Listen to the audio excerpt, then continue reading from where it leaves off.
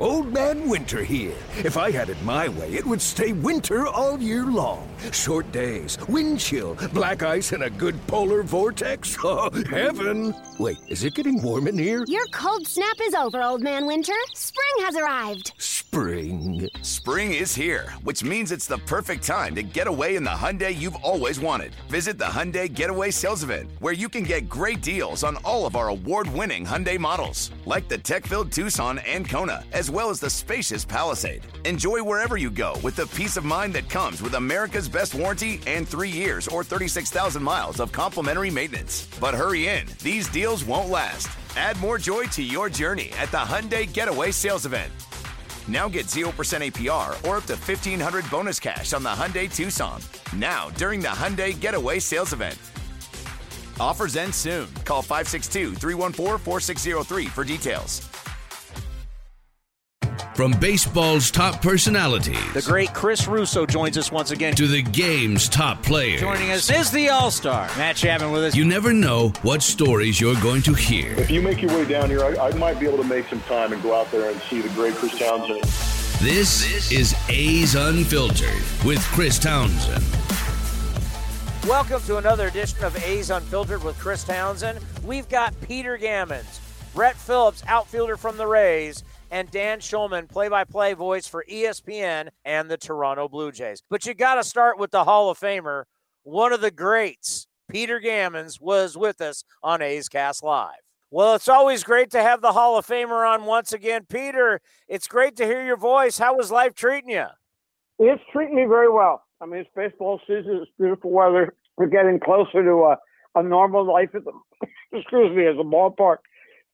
And, it's just so much better than, being sort of sheltered and locked up in a press box. And I know all that, was necessary, but it's just great to get back to some normalcy. I still love going to different games on every level. I mean, so it happens that this is probably the best year in the history of baseball for prospects in the East Coast. So I get to see a lot of them and as well as big league games. It's a good, and it's a really interesting season. I mean, we have a lot of great storylines. Obviously, with Ohtani is a great storyline, and there are many others. But I think the biggest thing is most every division has something that fascinates me. I want to see it each night. I want to read about it more every morning. I think that's what that really does make this game so much fun. And I mean, your two Bay Area teams, to me, they're fascinating. I mean, the A's they're really good. They're very tough. I know that we'll see how the bullpen holds up as we go along over the season. But, first of all, Bob Melvin does an unbelievable job. But, once you have Chapman and everybody hitting, I mean, I just think it's the division with Houston, the A's. I think it's going to be really, really good. A lot of people always overlook the A's, and I think there was a lot of people going into this season who overlooked the A's once again, which it's hard to believe. But I know how well connected you are to the A's, as it wasn't that long ago where Bob Melvin, we do the Bob Melvin show. He's like, I'm on the phone with Peter Gammons. I'm going to be a little late. And then I know how well you know Billy Beane, David Forst. You've always been well connected with our organization. For one thing, it's the most imaginative organization. They're really good at finding players who can fill roles, and they understand roles. I think what's so good about David and Billy and BMO is tremendous at it. But they concentrate on what players can do, not what they can't do, and they end up putting things together in a really interesting way because of that. I happen to be a huge Jed Lowry fan, professionally and personally, but I mean, they understand. I mean, Jed's a switch hitter. He's very bright. He understands a lot of things about the game, and so he's had physical problems. If he can't play, the A's, he's not in the lineup. They appreciate what he is. and his record there at Oakland is unbelievable. I mean, to think that we're here in the middle of May and Chapman's hitting 217, that's not going to last. I mean, that's going to go way up. Laureano's going to go up. Olson's going to go up. I thought they made a great, very underrated signing in Mitch Moreland. I mean, the ovations he's been getting in Boston have been incredible. But wherever he goes, I live in a town, born in Massachusetts on the Cape. He played for the Bourne Braves. And to this day, over the last 20 years, he's still the most popular player who ever played there just because he treated people so well. And I know in the Red Sox, he was absolutely Mr. Teammate. And that kind of guy, plus he could still hit. I mean, I don't know if you saw on TV, but I thought the embrace between Moreland and Alex Cora was tremendous. I mean, Alex, obviously they won a World Series. Never forget the home run he hit against the Dodgers, which was absolutely huge. And those guys are professionals, the right people. And I just think it really fits together. The A's have done a great job with the pitching. It's just a matter of, are they going to have enough depth as the season goes along? Because I think one of the biggest issues of this season is last year, I mean, nobody was through more than, 75 innings. How far everyone can go. I mean, I still believe you're going to probably need 8 or 9 starters before the year's over. But, I mean, getting Bassett back, he was tremendous the other night. Minaya, I love Cole Irvin. It's a really interesting team. And I think Houston, the first 6 guys in that order are the best. That's the best in baseball. But, I mean, they've had some injuries on their pitching staff, and they've got a real lack of depth in the bullpen. So it's going to be interesting to see how Dusty can put it together. That has a chance to be a great race as the year goes along. Plus, the color of having the Angels having 2 great players. It was a great stat. Somebody went and looked at Billy Hamilton running around and getting a triple last night, and the speed that he was at, and looked it up, compared it. It's just Billy Hamilton was just a little bit slower than Ohtani's speed on triples. It's I don't know. It makes it every day. You just go, wow, there's something here. I mean, Garrett Cole, 56 strikeouts and no walks.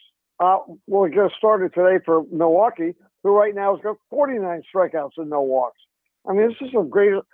I think it might be the best pitching, I would say, since '68, but I'm not sure there's ever been pitching quite like what it is right now, especially with guys like Cole and the Brewer group.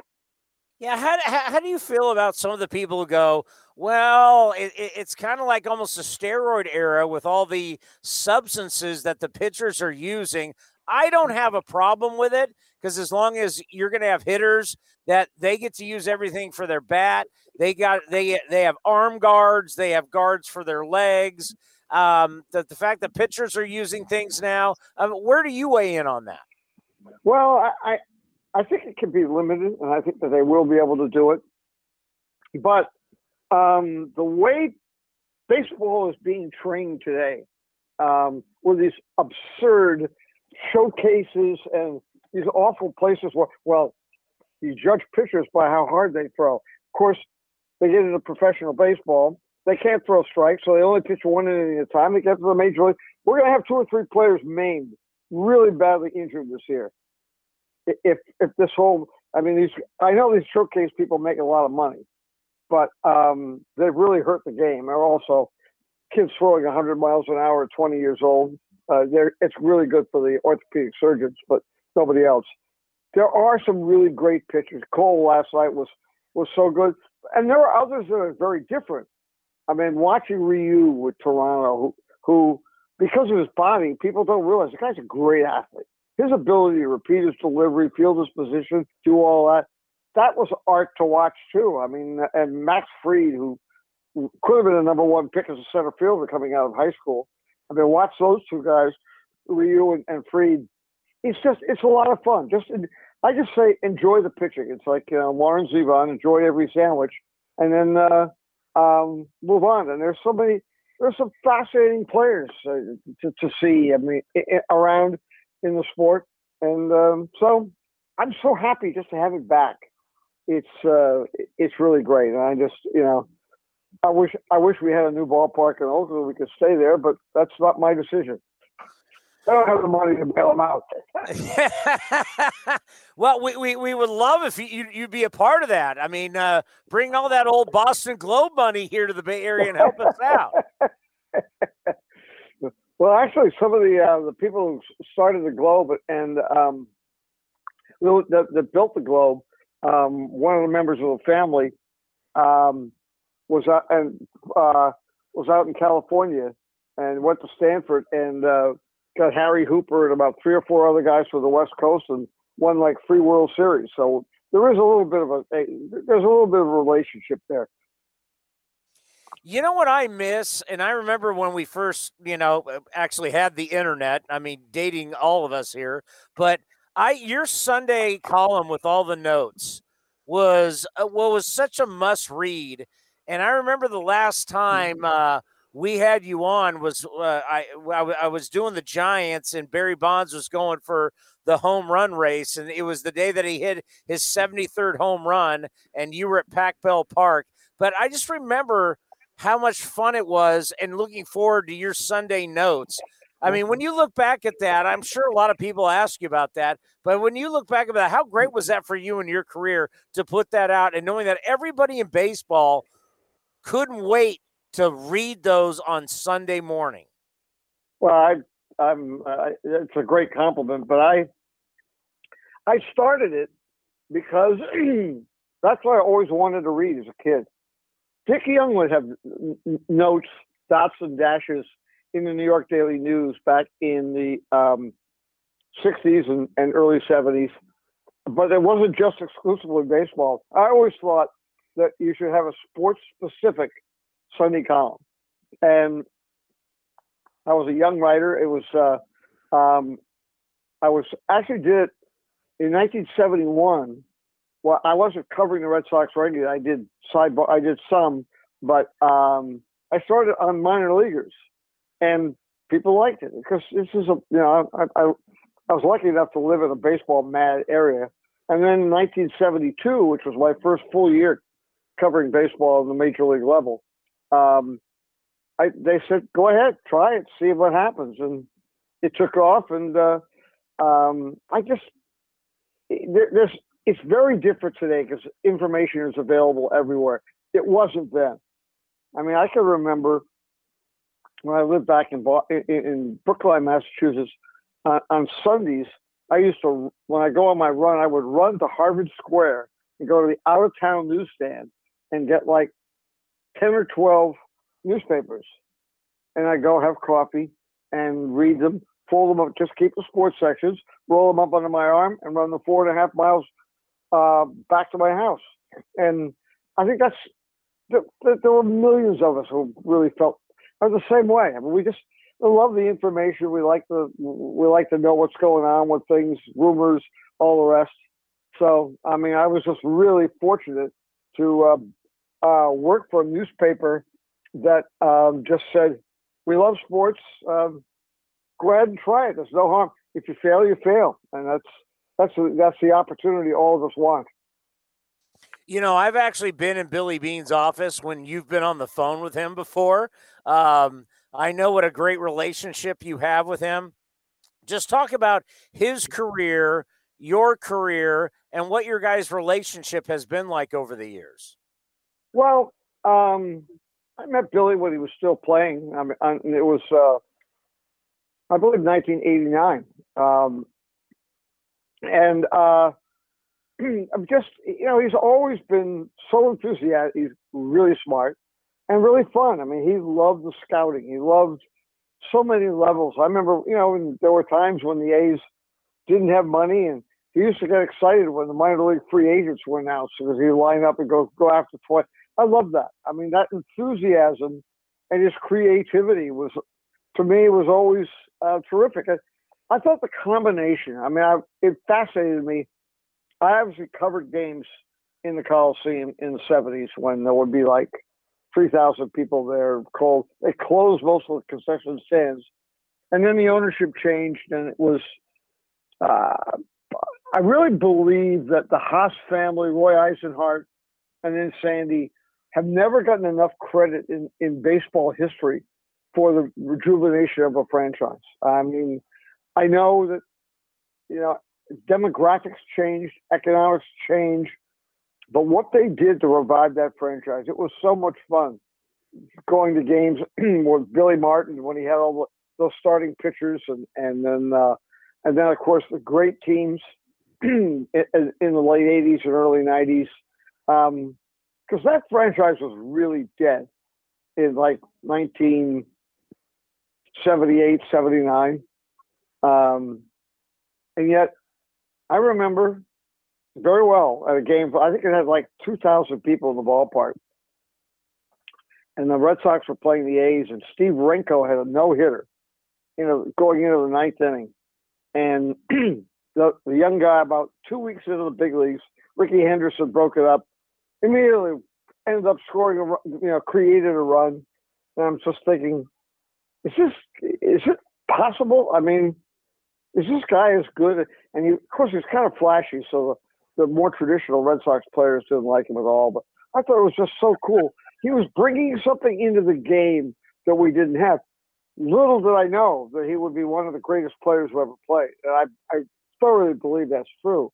But you remember that stuff. I mean, it's part of. That's why I hate to see the A's having the problems of be able to stay in Oakland and the Coliseum falling apart. I understand. I'm glad I'm not using the clubhouses and so forth. But it was just so. It's been so much fun, and the Bay Area is such a great baseball area that I've almost given up wanting to read about, can the A's make it? Can they get a ballpark? Can they just tell me yes or tell me no? Yeah, we're kind of all in that boat because we've been dealing with this for a long time. Let's end on this because we know how big you are in music. What are you into right now? If you could tell our listeners what they could be looking forward to. Peter Gammons, right now, what are you big into right now when you look at a certain band or certain music? Well, I'll tell you, right now I'm focused on. We have a fundraising concert and virtual concert online. You can go to hotstonecoolmusic.com, and I do believe this is the first time in history we have a bill with Eddie Vedder and Yo-Yo Ma. Wow, they're both playing in this concert.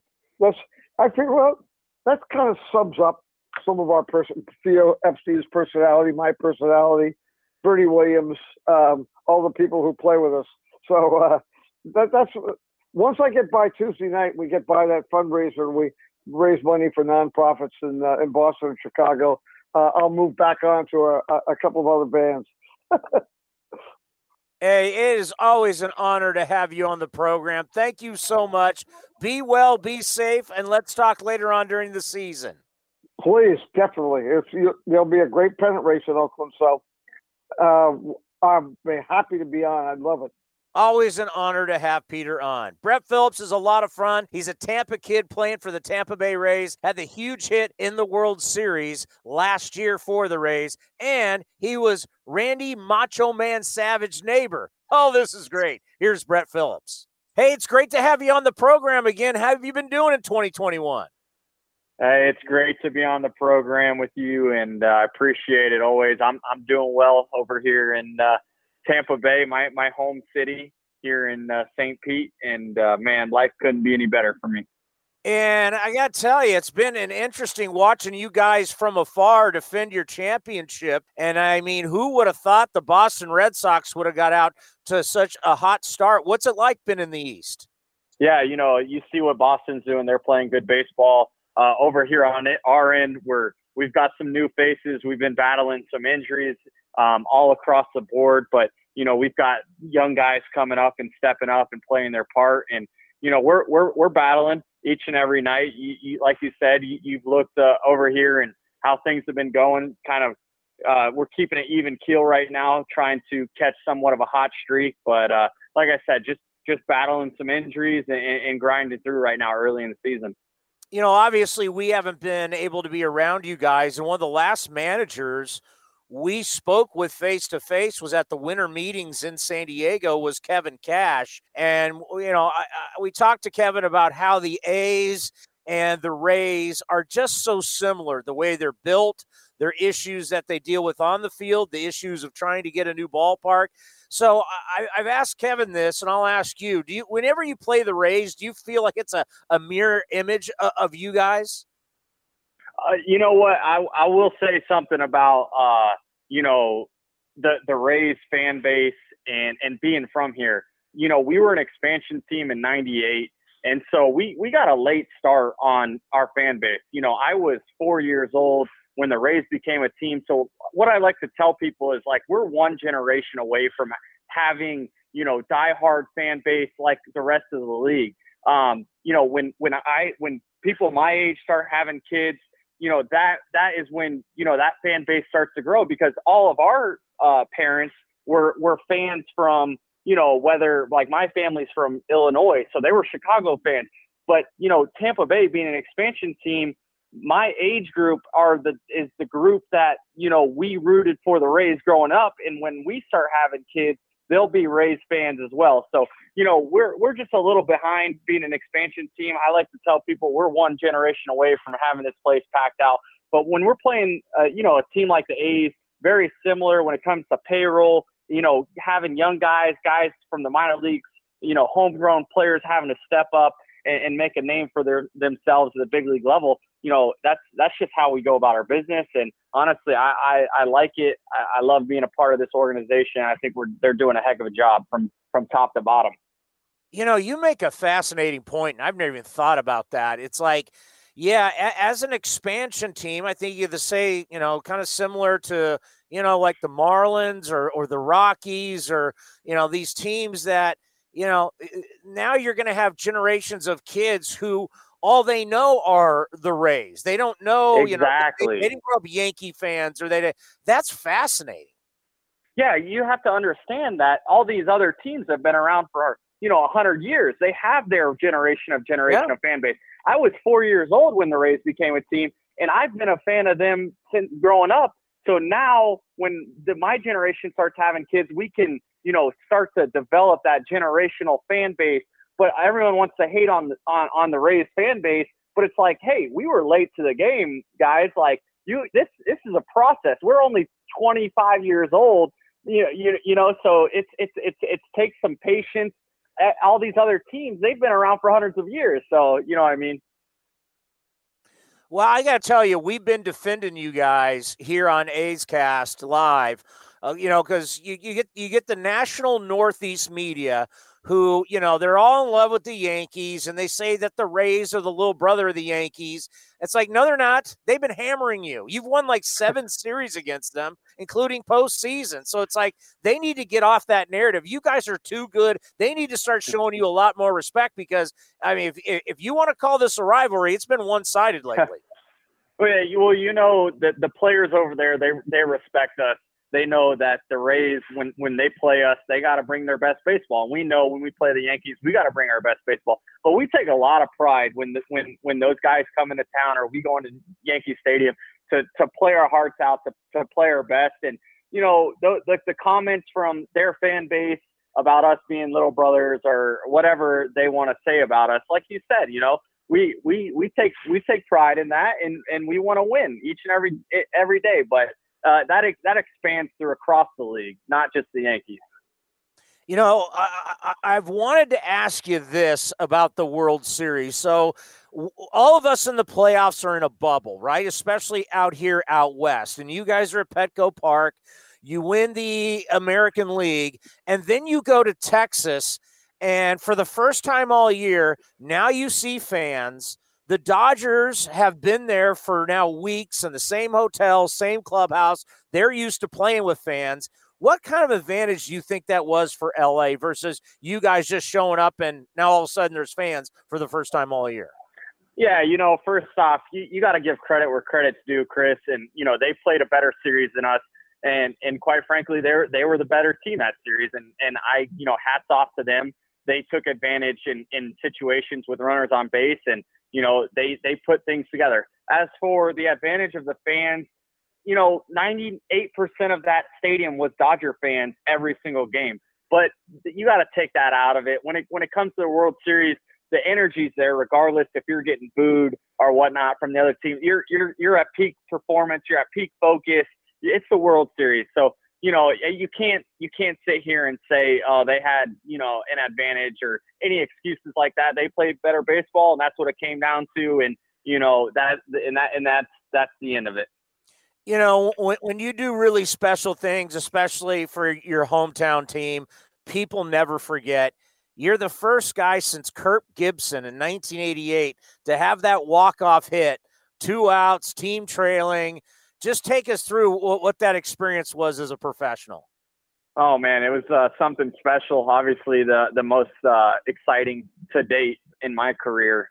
But, just the circumstances leading up to that at-bat, not being on the ALCS roster because of, having to play 7 in a row that playoff, and we needed extra pitching, rightfully so. But to having one at-bat in the World Series and being able to just make something happen for the team at that moment, it's special. And I feel very blessed to have been put in that situation and had that opportunity and actually taken advantage of that opportunity. I know growing up, being in the backyard with your friends, you always dream of that opportunity. Bases loaded, obviously there's only a guy on first and second, but when you're younger, dreaming of bases loaded, bottom of the ninth, 2 outs, you're down by 1 run.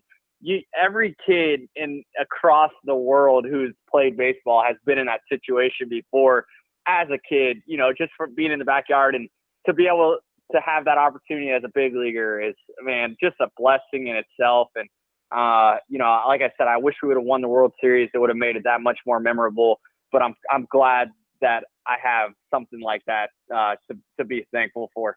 And you got the airplane going, and you got your teammates chasing you around the field. I mean, that was awesome. Yeah, it was like a kid in the candy store, Chris, just pure emotion, pure joy, and that's what came out. It's not like that was pre-decided that I was going to airplane around the outfield after I walked it off. That was a kid coming out in me. All right, when I was growing up, now I'm older than you, I'm 49, and the WWF, my favorite wrestler was Randy Macho Man Savage. I love the Macho Man. Yeah, I loved, and I actually went to wrestling events as a kid. You lived next to the Macho Man? Oh, yeah. Snap into a Slim Jim. Oh, yeah. He was, Chris, I didn't get to really appreciate him until he passed away in a meeting. Like, I didn't grow up knowing who Randy Macho Man Savage was. I didn't know how much of an icon he was in the wrestling world until he had passed away. And I started telling people, oh, that was my neighbor. Like, we were friends. Like, we played basketball together. That was our friendship. And then people are like, no way. Like, it got blown up. Everyone watched him and said that he was the man and all this. And I was like, holy cow. Like, I had no clue. But what a great guy. Rest in peace to my man, Randy. His wife still lives next door to us, and they were just a sweet family. Do you know did you ever talk baseball with him? He was a minor league baseball player. Yeah, I think he was in the minor league system with St. Louis. We never really got into wrestling or things about his past. It was more just, how a school kid, like, let's play some basketball, let's play some horse, and conversation like that. And I think he enjoyed that just because I wasn't a fan. I wasn't over there bothering him, but more so just more of a friend. No, that's a great story. Let's end on this. What's it going to mean to you guys to repeat and win the AL East? I think it would mean, everything. That's what we strive to that's why we play baseball, to win the World Series.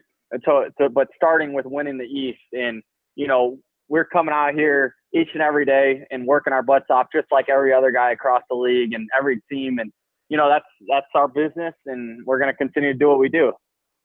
Hey, we always appreciate the time. Be safe, and hopefully we'll see you soon, and good luck to you guys the rest of the year. Hey, thank you for having me, Chris. Always a pleasure. Take care.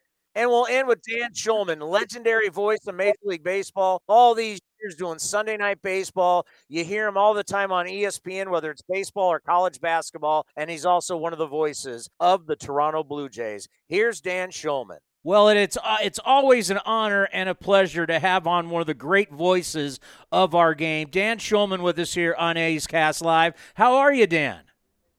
I'm doing well, Chris. Thanks. How you doing? We're doing good, and you know, it's always interesting when talking to you about the baby Jays, as we like to call them. They had a great weekend against Atlanta, and I'm really looking forward to this series. This is going to be a lot of fun.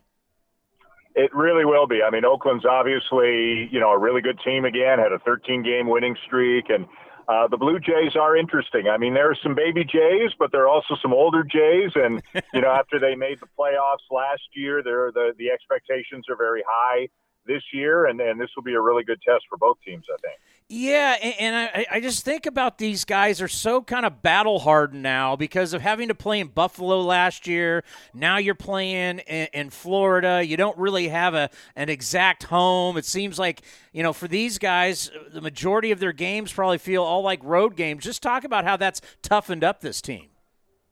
I think it has, and last year I thought they handled it really, really well. And, they could have gone two ways. They could have felt sorry for themselves, or they could have said, what, let's deal with it and hope it's a bigger inconvenience for the visiting teams than it is for them. And I think that's what it turned out to be on some occasions. This year, at least at the beginning of the year, they had certainty they would be in Dunedin for a while. They're going to go to Buffalo, and I suspect it'll be late May, early June. And then they're hoping to come to Toronto at some point, but of course we don't know. We have no idea. So it has been hard. Think about going 2 full years without playing a single game in your home ballpark. Obviously there are much bigger issues and bigger concerns about the pandemic, but in our little corner of the professional sports world, it has been challenging for them. And I give the core players, the leadership players on the team, a lot of credit for how they've dealt with it. Yeah, I mean, people need to understand. I mean, these guys have wives, they have kids, they have lives. Now you got to find a place to live where normally you're just there for spring training. And then the other thing I think about, if they go to Buffalo, where's your AAA team as they're about to start up? So I'll answer the second part first. So Buffalo will be playing in Trenton this year. Trenton, I think, was the AA team, Trenton, New Jersey, I think was the AA team of the Yankees last year. And when, baseball, as you know, they eliminated a lot of minor league teams and some towns were left without an affiliation. Trenton was one of those. And because I think it was a AA park and geographically it's in the right part of the country, the Blue Jays have moved their AAA team to Trenton. So they're still the Buffalo Bisons, but they'll be in New Jersey. They're there now, and they'll open up their season there tomorrow. In terms of, living in different places and so forth, there's a woman who works with the Blue Jays named Shannon Curley, and she is like the superhero of the organization. It's her job to help people get acclimated, get settled in a new city, in a new country, in normal times. And I know she was a part of the Marcus Semien welcoming party and the Marcus Semien pitch when they tried to and succeeded in signing Semien. Shannon was on the Zoom call and was trying, helping to explain to him some of the things about Toronto, and she would be able to make him feel comfortable and that sort of thing. So I think the Blue Jays, and let me tell you this, Toronto is one of the most beautiful cities in North America. It's a great place to play baseball and earn a living. But I think people in Toronto understand sometimes there's a bit of an adjustment period for other people. Now you put the Buffalo and the Dunedin on top of it, and the Blue Jays are used to having to work extra hard to make people feel comfortable, and I think it's one of the strengths of the organization. I think a lot of people are going to see the highlights of what we've been able to see already here at the ballpark, to where you're just about every A's player, A's coach came over and hugged Marcus Semien. He meant so much to this organization, a Bay Area native, a Cal grad. His wife also went to Cal. We had Mark Canha on earlier. They grew up basically together, going to Cal, and basically, all their time in the big leagues were together here in Oakland. Just what do you think this homecoming is going to be like for Marcus Semien? Well, I just got off a Zoom call that he was on about half an hour ago. And as you know, Marcus is not like an outwardly emotional guy. But I think it's going to mean a lot to him. He'd already had a chance to reconnect a little bit with, some of the security and clubhouse and parking people as he made his way into the ballpark area. And I guess I hadn't put two and two together, but I guess he had a chance to visit with some of his former teammates in Tampa Bay over the last week or so, because the Blue Jays were there and they crossed paths with the A's, and now he'll do it again now. Just got off a Zoom with Bob Melvin as well, who said, he's kind of used to this, players leaving and showing up in another uniform. But this one, hurts a little bit more than most, not only because of the player that Marcus Semien became in Oakland, but also because of the person that he is. And, you mentioned Bay Area native and all that, but, Bob spoke about his leadership qualities, what an incredible person he was, the imprint that he has on the community. And I think it's going to be a little emotional for everybody, but as soon as the ump plays ball, now he's going to be trying to beat them. Blue Jays are, every game's important, even though it's early. And Marcus Semien's a very important part of the team right now. So, the funny part was he said the weirdest thing was sitting down and watching video of Frankie Montas trying to scout how to hit him when he's been playing behind him for the last 3-4 years. So, it's the little things we don't think about that stick out in the players' minds. Yeah, he was such a big part of the Oakland A's. Dan, his father would call my talk show. I mean, we got to know his wife, great. his kids. It's like, but it's great that he's having success. The thing that scares me about this series is, just sweeping the Braves, outscoring them 26-12. I'm looking at Bo Bichette's red hot. Vladdy Jr. is hitting .545 over his last 5 games. I mean, you got some guys who are really swinging the bat well. Yeah, some, not all. And this team is expected to score a lot of runs if everybody gets healthy, and they haven't quite gotten there. I think they've only had one game all year with their best 9 in the starting lineup, and they won't add to it in this series. But Vladdy's a different guy than he's been the last couple of years, much more selective, has a really good game plan, using the whole field, getting the ball in the air more. Bo Bichette, incredibly streaky. I shouldn't say incredibly streaky. He's streaky, incredibly talented, and hits rockets. Just hits rockets. Very aggressive hitter. Cavan Biggio's scuffling a little bit right now, so we'll see how he does. George Springer won't play tonight. He's only played a handful of games. Just came back from a quad injury. Teoscar Hernandez is just back from COVID. He was a Silver Slugger Award winner last year. And then down below that, you've got Semien, Randall Grichuk. There's a lot of length in this lineup, and if they stay healthy, the expectation is that they'll be one of the top 2 or 3 offenses in the American League. Yeah, and the East has been interesting with the Yankees being down. I know they got to 500. We didn't think the Red Sox were going to be this good. The East has been it's been fascinating to watch from afar. And it will be. I think it's got a chance to be a 4-team race. No disrespect to the Orioles, who are getting better, but they're not there yet. Like you said, Yankees started poorly. Now they're back at 500. They're going to be fine. I don't know if they're going to be great, but they're going to be good. Red Sox started great, and I think they'll fall back a little bit, but I don't think they're a pushover. I think they have every capability of being a 500 team. The Blue Jays should be a good team, maybe not a great team. They're not like a fully formed, mature, contending team yet. They're still growing. And the Rays are the Rays. And, I know they lost Snell and Morton, and those are great guys, but their farm system is great. And if you told me, come September, you'd have 4 teams within 5-6 games of each other, maybe even less than that, I would buy it. I think it's got a chance to be that interesting a division. The only problem is if they all beat up on each other, get hard if you're not the division champ. But, that's a problem for a few months down the road. And usually it's one of the most difficult divisions in baseball, and I think that's the case again this year. Yeah, and you think about all the national guys that we bring on this program before the start of the season. They were all about the Astros. They love the Angels, and nobody once again was giving the A's a chance. And then here they say, it's like every year, Dan, they go, you know what? Here the A's are again, and we didn't think that they were going to be that good. Well, if you go back to opening night and listen to ESPN Radio's broadcast of the game, you will find that a certain national guy sung a different tune and has a lot of respect for the A's. And I always have. They keep, they keep producing players. They do it on a shoestring budget.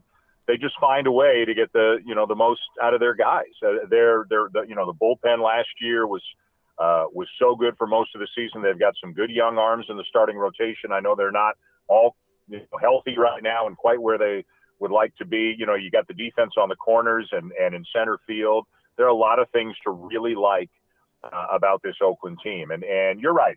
Teams like Oakland and Tampa Bay, they just do not get the respect they deserve. And that's a shame because they've done enough to earn that respect. You go to the playoffs 6 times in 9 years, you deserve that respect. And, that's the kind of franchise the A's have been. That's why you're one of the legendary voices in our game. You get it.